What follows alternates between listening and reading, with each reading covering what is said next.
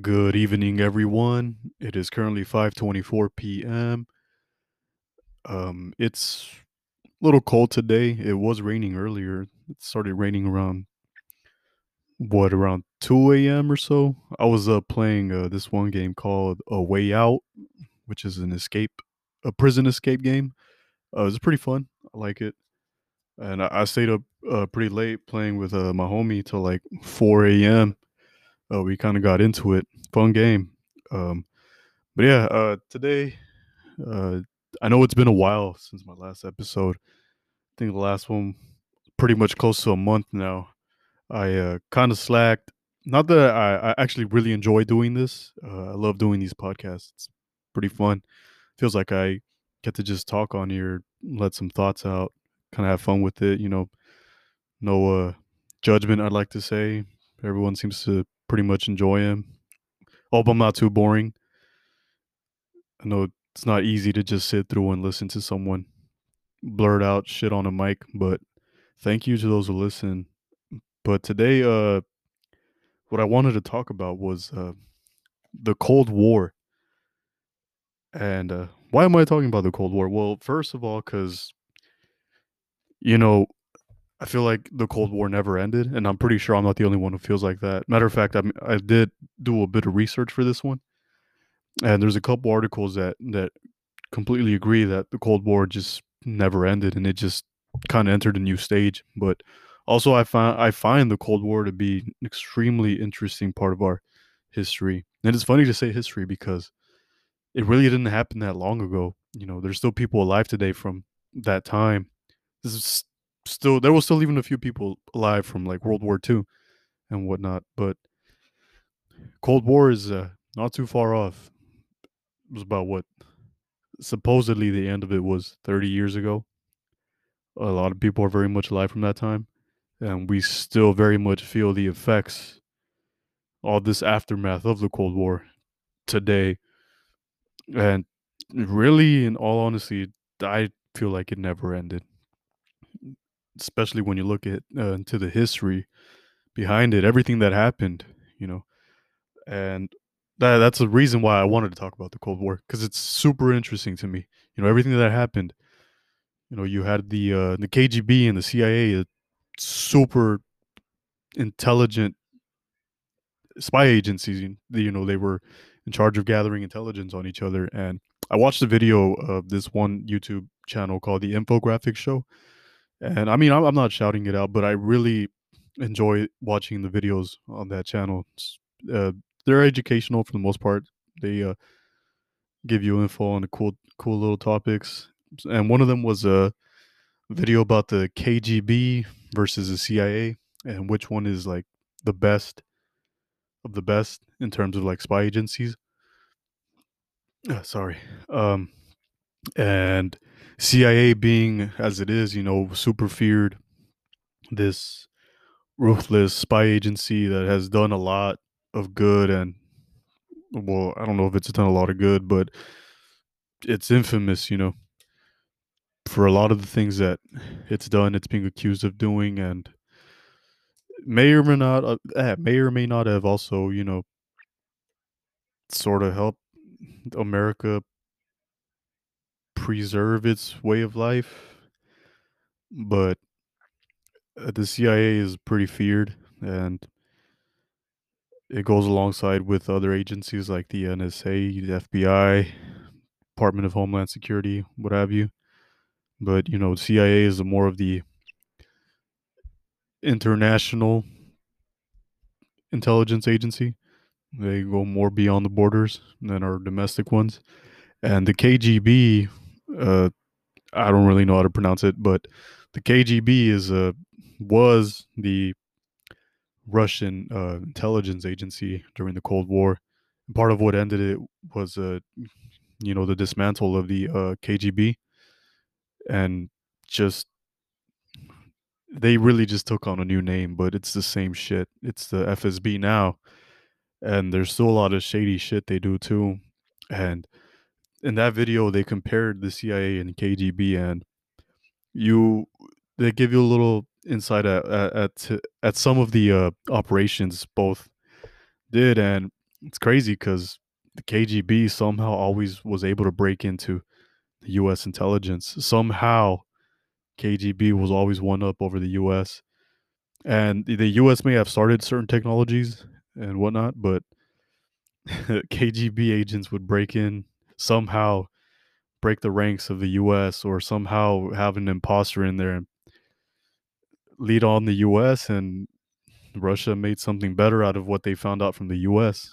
Uh, that's pretty much what I summed up out of that video. That although the U.S. seemed to have been strong in some aspects, like science and all that, Russia would come in, infiltrate, because I mean, obviously their espionage is better, their tactics are better, and they would go in, find out what the U.S. is doing, and do something better with it. That's pretty much what that video summed up for me. And they did say at the end, the CIA is is not inferior, but the KGB was a better spy agency than the CIA in terms of accomplishments and what they were able to do and get away with. And then now you have them just you literally just had them become a new name, but it's the same thing. Now they're the FSB. They're supposed to be more domestic, but I mean, I'm pretty sure they're not just domestic. And well, not only that, well, I also took a bit of notes on on certain things that were interesting. A few articles that reinforced what I think and what many other people think too, that this Cold War never ended. But that whole North Korea issue that was spiking during the Obama and the Trump era. Um, that was a direct result of Cold War times, and just goes to show, too, that it never really ended there either. And I was reading this one thing. I really didn't keep up with news. It's been a while since I've actually kept up with like anything, but it's pretty hard to avoid it now. Just like I could say I don't want to get too political in my podcast or whatever I record, but uh, like I heard one of my homies say too. It's you just can't. It's really hard to avoid getting political anywhere. It's really hard because it pretty much dictates everything. You can't even be what a you can't even be a celebrity without having to involve some type of politics into your social media account. It has pretty much taken over everything now. Everything's pretty much political now. And what what I was gonna say was that um, I try not to get too political, but then again, it's really hard to avoid. But why did I mention that? I forgot. I lost my train of thought. But like I was saying, it's hard not to get political. And one of the things that I did read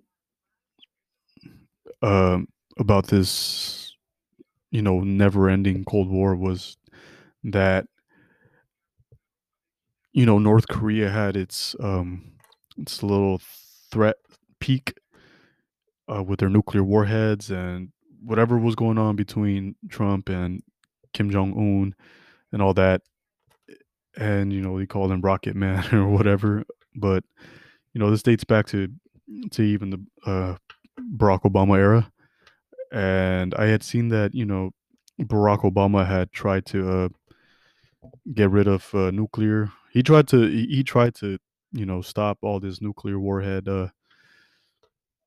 He basically tried to become a nuclear free America and all that, but it just didn't work like that.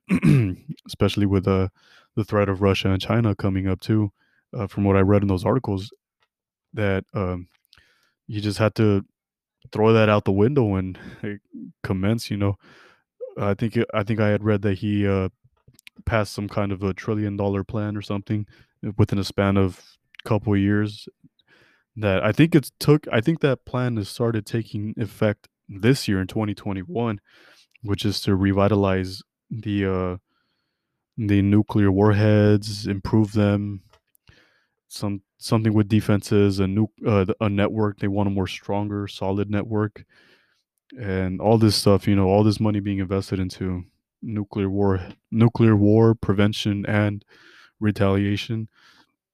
And I believe all that plan is beginning to take place. The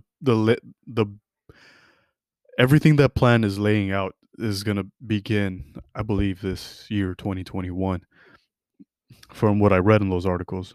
um but yeah, like Barack Obama, he wanted to you know sort of not rely on nuclear warheads anymore, more conventional warfare, but it didn't work out like that. And there was a convention too, for the UN. In the UN, there was a convention too to work towards banning these nuclear warheads. And surprisingly, I had read that North Korea actually was one of the 9 countries that have nuclear capabilities to push towards a ban. And I thought it was. I was surprised because it looked like North Korea was all about their nuclear warheads and trying to catch up to these, you know, powerful nations. And the fact that they were actually one that voted towards a nuclear warhead ban. I I thought about it. I was like, wow, it, it's not as bad as I thought. But now that I saw that they tried and saw that nobody else tried with them, I think it put more of a pressure now for them to build up on their nuclear capabilities, and thus again raising up Cold War tensions. And then you have all these other countries that with nuclear capabilities seeing that no one is agreeing to a nuclear ban, so that only means that each country has to best the other. And what they would call this threat of a nuclear war is that there is a mutually assured destruction, meaning that I guess they agree to, annihilate each other, but that agreement is not really an agreement. Each country fears that since if one country one ups the other, they'll have a chance to annihilate a country and not give that country a chance to fight back, meaning that it just ends right then and there. The escape of a nuclear retaliation is what every country fears. So, say Russia attacks France, for example. Russia attacks France, and the both countries have the same fear. So Russia attacks France. France is scared that if Russia has built up defenses and even better missiles than they have, that Russia will just fire on them, eradicate them, and France won't have a chance to send their second strike or fight back. It'll just be done with. And that's what every country fears, that if that moment of nuclear war came, the other would be able to escape that mutually assured destruction, annihilation, whatever. So that's why every country now is trying to one up the other to avoid the escape of one another. And it sucks because the ones who pay for the decisions of all the world leaders are us, the people. That sucks. That we are the ones on the playground who just get toyed with, while our world leaders, who are supposed to be leaders and possess leadership skills, are the ones that will decide our fate, which is completely unfair. I think it's stupid. It's ridiculous when you think about it, that we pay the price for their decisions. And it sucks that it has to be like that. But apparently that's how this works. And their decisions will be backed by something. That will be what? The military, paranoia, fear of annihilation, all that. And that only reinforces all this that only reinforces all this Cold War tension that never ended. You know, like the 9/11 bombings were like where I believe it was a direct attack from something that dated back to Cold War days. You know, the U.S. used Afghanistan, Russia used Vietnam, Russia used this country. Every country, both the U.S. and Russia went so far to not fight each other that they used other countries to do their bidding. They used them. They were the puppet masters, and the puppets had to fight each other. And I guess the whole thing with 9/11 was apparently some kind of retaliation for that too. And we never felt, or at least on the home front, I mean, not home front, but at least here at home, neither Russia nor the US felt a direct battle. But every country they use as their puppet felt, the Cold War. They felt the Cold War. What was supposed to be a Cold War, they felt it. They felt the battlefields. They felt everything. You had the Korean War. You had the Vietnam War. You had the conflict in the Middle East. You had all these issues in South America too. South America felt it. South America is not too far from us. Central America too. Sorry, and everything from these times has only led to everything today. There's even an economic impact out of it. There's been this huge accrued debt. Everything I believe everything we're living now has all been a direct result of the Cold War. We're still feeling very much everything that happened. We're feeling the aftershock, the after effects of it. And that only reinforces that idea that this thing never ended and hasn't ended, and it's still very much going on today. And it's scary times indeed. There was this other article I read that I thought was pretty funny, but it was that this country in Europe, I think it's in the far off. I think it's a peninsula too, like Italy. Estonia is has their intelligence agency that I don't know how they got it, but they might have intercepted some kind of Russian comms or whatever. But they gathered a bit of intel on Putin. Putin. I don't really recall. I don't really remember what the correct pronunciation is. It's either Putin or Putin. I forget. I would always call him Putin, but I think I heard that it might be Putin.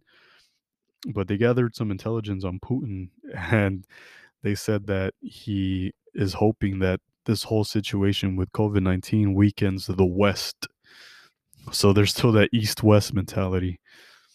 And he's betting on the COVID situation to weaken the West. And I think that's crazy and funny at the same time because that very much reinforces this whole Cold War era tension in today. And the reason he bets on this COVID crisis to affect the West, it's because he sees that it's going to bring down the Western economy. Um, there'll be so much going on domestically that we'll be distracted with our internal problems, and that'll give him an edge in Europe. I mean, in the UN, that'll give him an edge or more leadership in there for uh countries to do his bidding or the UN to agree with him more. Or I don't know how that works. I don't know what the point for domination is, but apparently he's betting on this crisis to bring us down here so he can assert more power or whatever. And that's just it's funny to see that the headline was that he bets on COVID weakening the West, which is funny, crazy. But another thing that came out of this while I was doing my research was that I actually took up on learning some Russian, and it's going pretty well. I found it interesting just because I was looking into this whole KGB and CIA stuff. I actually took up on learning some Russian. And another thing too, I used to uh, I used to kind of hate on anime, and recently I've actually been getting into it. I see the obsession with it or the big interest in it now, and I'm actually really starting to enjoy watching anime too. That I might take up on learning some Japanese as well. But it's exciting. It's exciting. But this Russian, I'm getting Russian down first. Might do the Japanese on the side. I actually ordered a workbook too. Might work on that. But it's been fun. I love it. And learning a bit of Russian, it's fun too. I mean, you never know when you'll actually need it.